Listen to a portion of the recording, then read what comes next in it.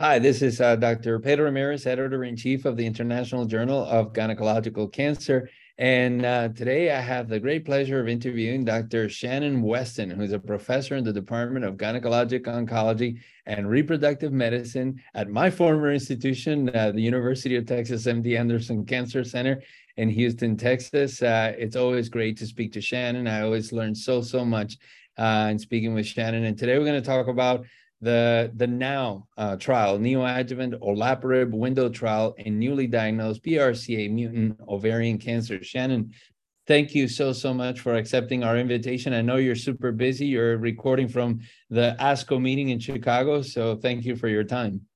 Oh, yeah. Thank you so much for having me. I always love being on this podcast.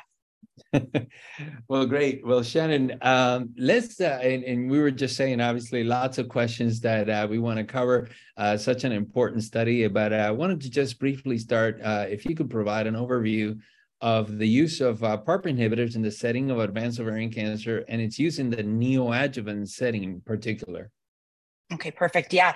So I know that you have a very savvy audience and they've all been using PARP inhibitors for some time, but I think, the bottom line is the earlier, the better seems to be the theme in regards to the best outcomes that we can get for our patients utilizing PARP inhibitors and hopefully the best impact on survival.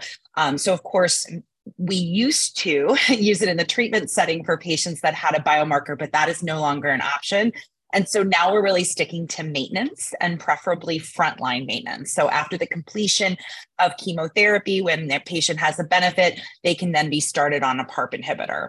And of course, the best benefit is for those patients that have some type of biomarker, whether that be a BRCA mutation or a mutation in other more rare genes like RAD51D, RAD51C, or in the absence of mutation, using it in somebody that has a homologous recombination deficient test positive tumor also seems to get us at the very minimum progression-free survival benefit, but potentially overall survival benefit as well.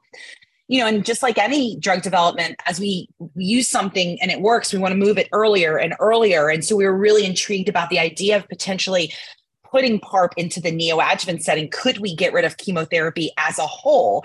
And will we see better impact because perhaps the tumor hasn't had the opportunity to develop resistance mechanisms? And so would we see a more pure benefit for utilizing PARP in the neoadjuvant setting? And so that's what this study aimed to do. There's only a few other studies that have looked at this and they've all been very small as well. So we don't recommend doing this yet, but certainly the results that we're about to discuss are incredibly intriguing in regards to the opportunity to potentially utilize this in the neoadjuvant setting. That's great. So let's get into the primary and the secondary objectives of the NOW trial.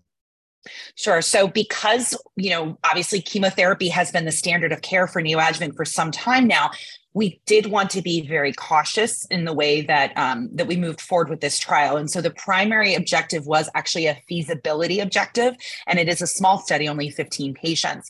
And the way we defined feasibility was either that there was no unacceptable toxicity, meaning like a dose interruption for more than a few weeks or requiring multiple dose reductions, or of course, if there was evidence of disease progression during PARP inhibitor therapy. And that would be defined by RECIST, so measurable disease increase or a new disease, or even, because again, we were being so careful, we were looking at increase in CA125 as well. Mm-hmm. So that was the primary endpoint, was feasibility. Secondary endpoint, very standard. So we wanted to look at efficacy, so objective response in those patients with measurable disease, and the proportion of patients that were able to go directly to surgery. So after just those 2 months of PARP inhibitor, could we move right to surgery without any chemotherapy? So we're very intrigued by that. And then, of course, progression-free survival, complete pathologic response rate, toxicity, not only of the PARP, but then also looking at toxicity of subsequent chemo. And then my colleague, Dr. Larissa Meyer, also developed a really nice assessment of longitudinal symptom burden and PROs that will be discussed at a later date. That's great. And Shannon, what were the inclusion criteria for this group of patients? Yeah, so we wanted patients with advanced ovarian cancer or peritoneal fallopian tube that were deemed amenable for neoadjuvant therapy, but also would potentially be a surgical candidate down the line. So that was just the broad-based And then they had to have a mutation. We initially were sticking to BRCA1 and 2, but as this study was ongoing, some data came out around RAD51C, RAD51D, and PALB2 mutations. So those patients were also included, but the bulk of the patients did have BRCA mutation. And then other than that, the standard trial recommendation, ECOG performance status of 0 to 2, adequate organ and marrow function, able to take pills, no GI issues that would preclude tolerating that. Fantastic. And what were some of the details on that study schema? Yeah, sure. So, we wanted, again, to be careful. And of course, many of us are very used to giving 3 cycles of chemotherapy prior, to getting imaging. But because we were doing something so novel, we even shrunk that down. So we did, patients were identified, thought to be reasonable for neoadjuvant, tested for BRCA. And that all happened the first day they came to clinic, essentially. And then we had to get rapid germline testing to be able to avoid having the patients wait, twiddling their thumbs, waiting to determine if they could go on study. Once they were identified to have either the BRCA or one of the other relevant germline mutations, then they received 2 cycles of Olaparib as a single agent. They were at the baseline, we did get tissue because the molecular studies are going to be really critical here, as well as a CA-125. And then at 1 month, they were evaluated per usual with just basic labs, as well as CA-125. And then at 2 months, had their scans. And we determined if they were appropriate to move right to surgery, or if they had benefit, but not enough to warrant surgery, they would get chemo. And then, of course, if there was any evidence of progression of disease, they would go to chemotherapy. And whether or not they got surgery or chemo, we did get more tissue after that 2 months of Olaparib, again, to understand what impact the PARP is having on the tumor, and also to potentially tease out who got the most benefit. After surgery, they were treated per the physician and patient choice. Generally, chemotherapy was what was given, although towards the end, as we see the data, you'll see that some patients chose to not get any chemotherapy and to just go to a PARP inhibitor or just have shorter amounts of chemotherapy. But we left that very much open. We did not mandate kind of what needed to be done after the completion of the surgery.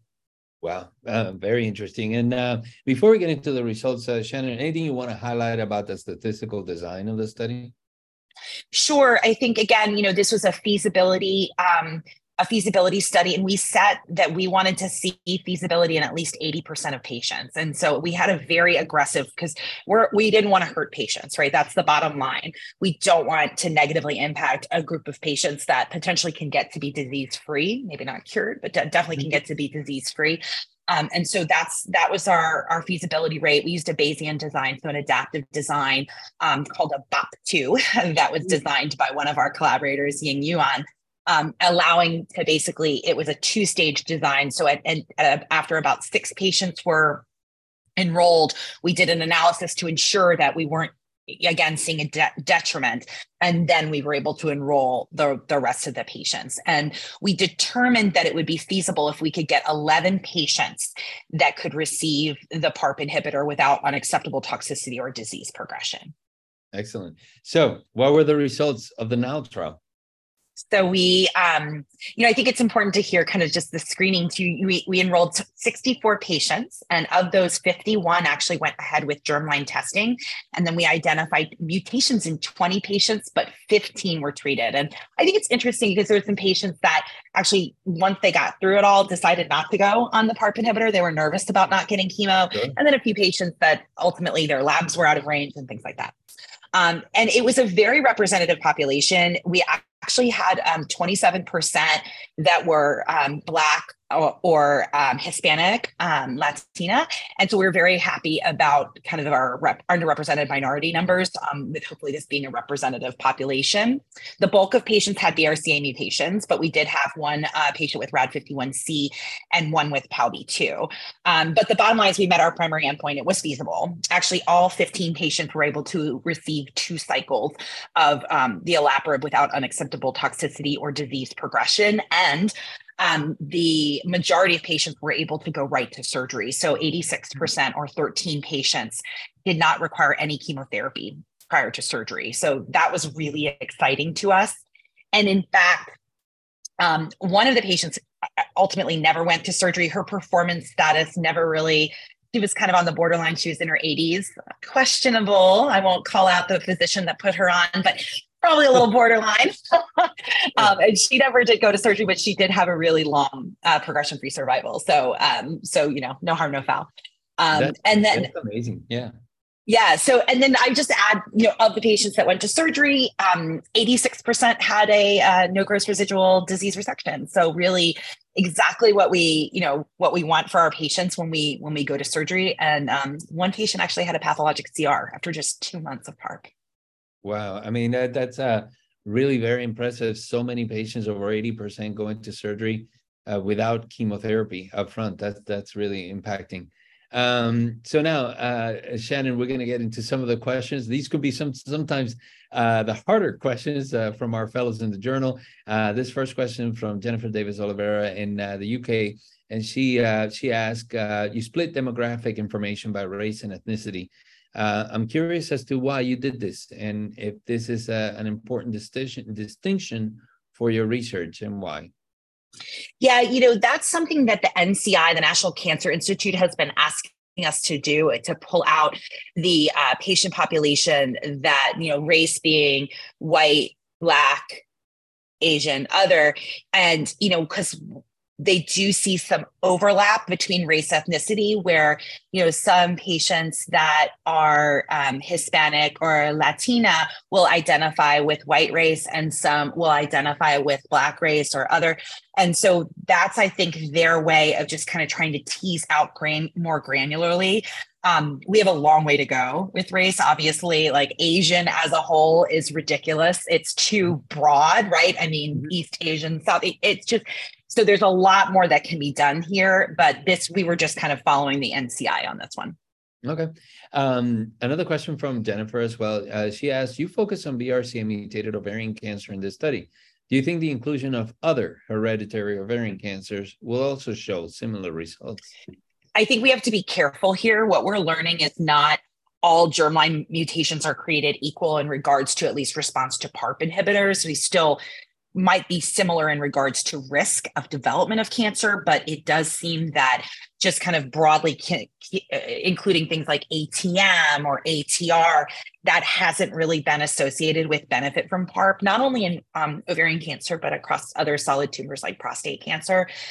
So it's not all created equal, but to Jennifer's point, we did, as we were moving forward with the study, allow RAD51D on, allow PALB2 on because of the data that we're evolving and showing that those patients can potentially gain benefit. So I think we just need to be really smart about, who we potentially offer this to, because we don't want to hurt patients and we want to maximize the group that's going to benefit. Yeah. These two questions come from Julie Bonaldo in Milan, Italy. First question is, could the neoadjuvant treatment with a PARP inhibitor induce an early development of resistance to PARP during the maintenance therapy? And do you identify predictive factors for treatment response? Yeah, I mean, I think that's the worry, right? About if we give it earlier, will we see more resistance? We're hoping for more benefit and less resistance, but that's why we'll be following these patients throughout their treatment course to ensure that this is not a detrimental effect. And I actually, when I presented these data at SGO, Katie Moore got up and asked me the hardest question, where, because we're doing it in bulky tumors, do we have a bigger chance of one of the tumor cells or what have you developing resistance, right? And would it be better to kind of debulk the tumor with chemo, like a cycle or two, and then move to PARP? And I do think it's a very thought-provoking question.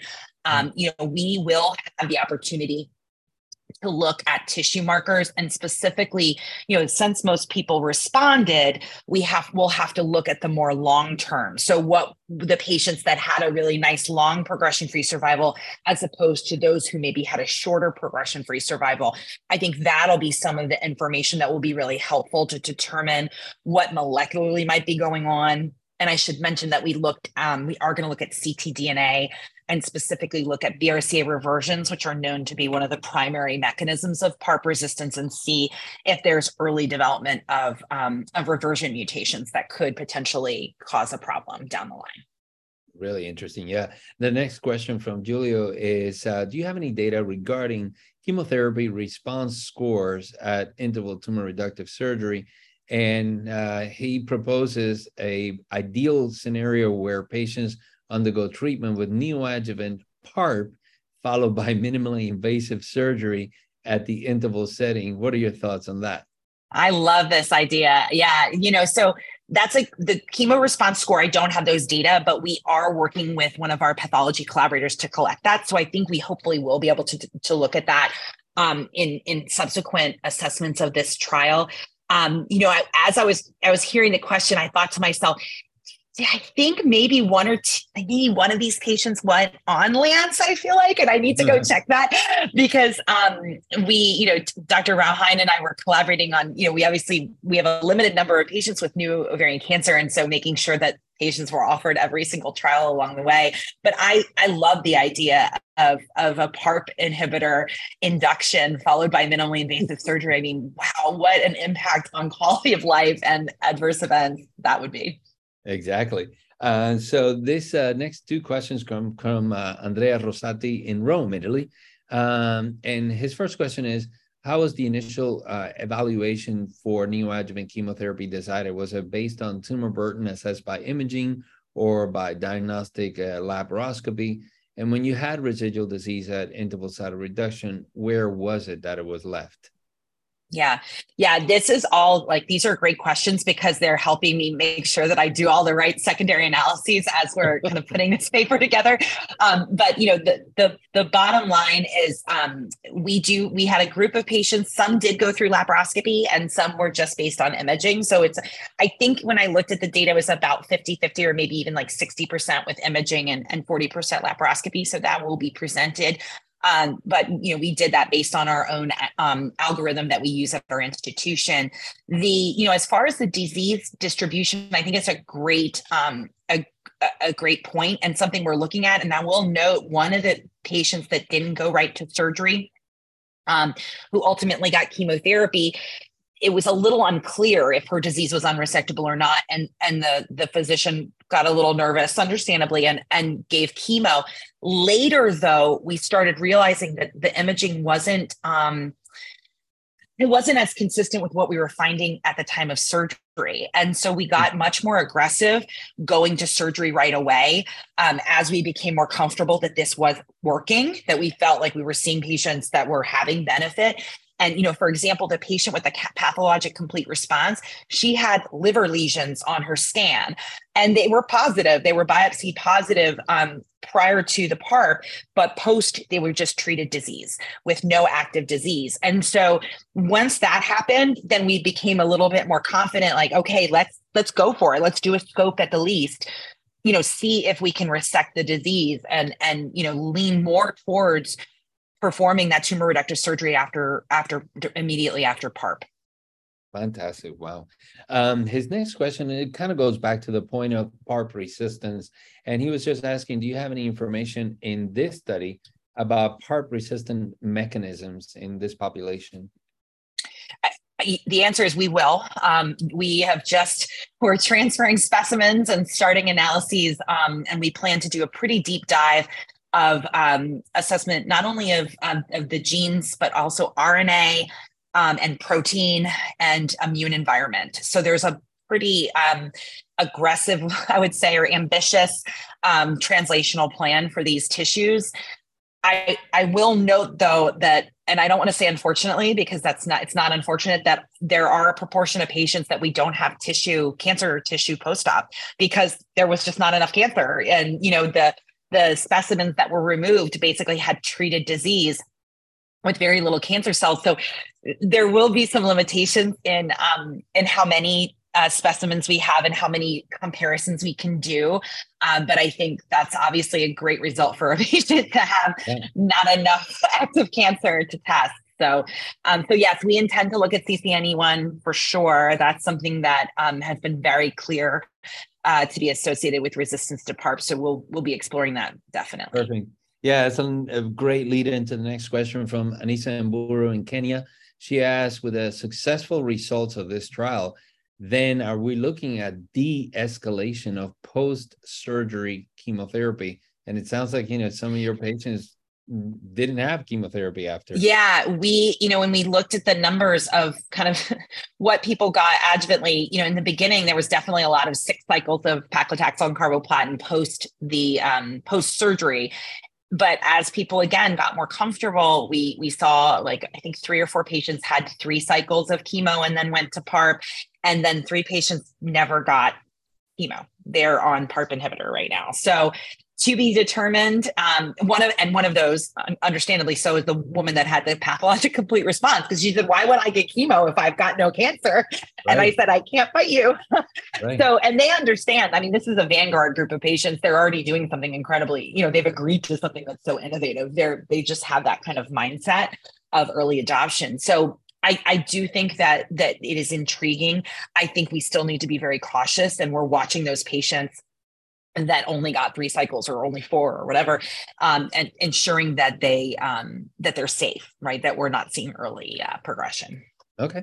These next 2 questions from Memorial Sloan Kettering, Ryan Khan. First question is, do you foresee the expansion of inclusion criteria to include all HRD patients? Is expedited HRD testing truly a possibility?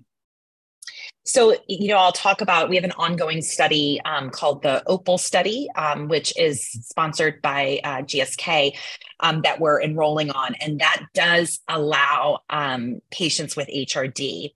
But the way to my knowledge at this point, there's no expedited HRD testing. We do hope we'll see similar benefits to what we've seen with patients with germline, but that's of course something we want to explore. So what we're doing in that study is actually giving a cycle of chemotherapy while the patient's waiting. And that allows for kind of something to be happening while we're getting the germline testing, while we're getting that HRD testing. And they're able to turn it around in that window of time where the patient gets their first cycle. And then they're randomized to either continuing chemo or transitioning to PARP inhibitor. Great. So I think hopefully that'll answer that question. Yeah. This next question from Ryan is also an interesting question. And he asks, will this impact the duration of maintenance therapy later with PARP inhibitors? Will you change now if a patient has such a success story from neoadjuvant PARP? Will you change the duration of treatment later? Yeah, I think it's a great question. What we've done with the couple of patients that went right to PARP is we kind of considered their months of PARP, as each cycle. And then once we got to that kind of 6 cycle number, then we transitioned to the maintenance phase, and we're giving the 2 years there, because we, again, didn't want to limit or really change, what we could control. With that being said, I think there's a lot of interest in potentially reducing maintenance. There's some studies that have been discussed, or ideas around studies have been discussed, of potentially changing from 2 years to 1 year. Because when you look at the curves from like Solo 1, for example, it does seem like the biggest benefit is in that early time period, and there's more of a flattening of the curve later. And so, do you really need that full 2 years? I think is up for it's a good question. But for now, we're doing it for the entire time point. Great. These next 2 questions come from Teresa Pan in Austria. Her first one is kind of like, looking into the future in your crystal ball. And she says, ultimately, when all is said and done, what do you think is going to be the optimal number of neoadjuvant treatments with Olaparib in BRCA mutated patients? Yeah, I love it like 3 to 4 cycles. I'd love to go to kind of a more standard neoadjuvant piece where, where we give it that kind of adequate time. But with that being said, 2 was great. I was really am happy, but right. I do wonder if we had given a few more cycles, will we have even seen less residual disease, and again, residual disease there before surgery. I think potentially, because, what we see with Olaparib is it's kind of like the gift that keeps on giving. You keep seeing shrinkage, whereas with chemo, a lot of the times we kind of see a big shrinkage and then things kind of start to stabilize. So I do think that there's the potential that the PARP can keep having activity. So, so I do think maybe like a 3 to 4, but I think we still need to explore a little bit more. I will say that in the Opal study, we're doing 3. Okay. 3 cycles. And then the next question from Teresa is there any group of patients that you didn't include in this study, but you think should have been or would potentially benefit in future studies looking at neoadjuvant PARP? Yeah, I'm intrigued by HRD. I definitely think that population could potentially benefit, but I don't, what I don't know is, will it be as profound? Would they need more or what? So I'm intrigued, and I'm hopeful that our ongoing study will help us kind of tease that group out. And I think that I'd love to see more patients with the other mutations, right? So the RAD51D, RAD51C, PALB2, because we only, like I said, had one of each of those. So I'd love to see higher numbers of those patients to really tease out, is there true benefit there as well? Fantastic. And Shannon, can we talk about the adverse events? What were some of the most common issues that were seen in this study, and what percentage of patients had to have like modifications of therapy? Yeah, so it was, as far as the actual adverse events that we saw was very much as expected for PARP. There was no new signals or anything special, but the most common things were exactly what you would expect. So anemia, GI issues like constipation, nausea, abdominal pain, that type of thing. So that was as expected. And in fact, most were actually early grade. The only high grade, like grade 3, 4 toxicities we saw were anemia. One patient required a dose interruption because of the anemia. She was held for 7 days and then had a dose reduction and then did well for the remainder of the 2-month period. And that was it. Okay. And then Shannon, what would you say are the limitations of your study? It's small, right? I mean, it's a really small, very select population. We were very careful for who we put on there. And so of course that's a limitation. And then of course, the feasibility of getting the testing done in a timely fashion. It's hard, right? To sometimes, especially out in the community, to get the genetic counseling and the genetic testing done very quickly. So those types of things need to be kind of considered as we move this type of strategy forward. And then, we have limited follow-up so far, right? So we still have to watch these patients for a longer period of time and make sure that there's no undue harm. Well, great. I know that obviously you have to get on to your next presentation or your responsibilities at ASCO. So one last question. What are the plans moving forward for future studies? You mentioned another study. What else is looking exciting for PARP inhibitor in the neoadjuvant setting? Yeah, I mean, I'm excited about our ongoing study. I'm hopeful we'll get that enrolled over the next year and get some answers. And it's nice because it has a comparison between the chemo and the PARP.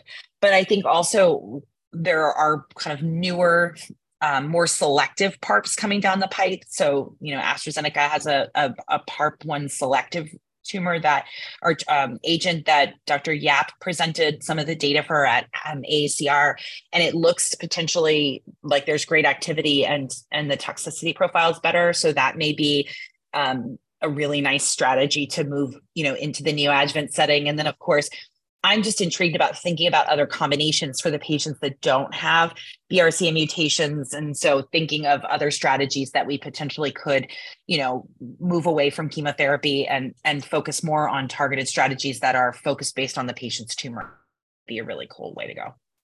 Shannon Westin, thank you so much. As always, such a pleasure speaking with you. It's great to see you on the Zoom platform as well. And I always learn so much from you. Thank you for what you've done for G1 Oncology and all of the work that you continue to do to advance the cure for women's cancers. Thank you. Well, it was great to be with you, and it's good to see you. We have to meet in person soon. Yes. All right. Well, enjoy the rest of the ASCO meeting and enjoy Chicago. All right. Take care. Bye.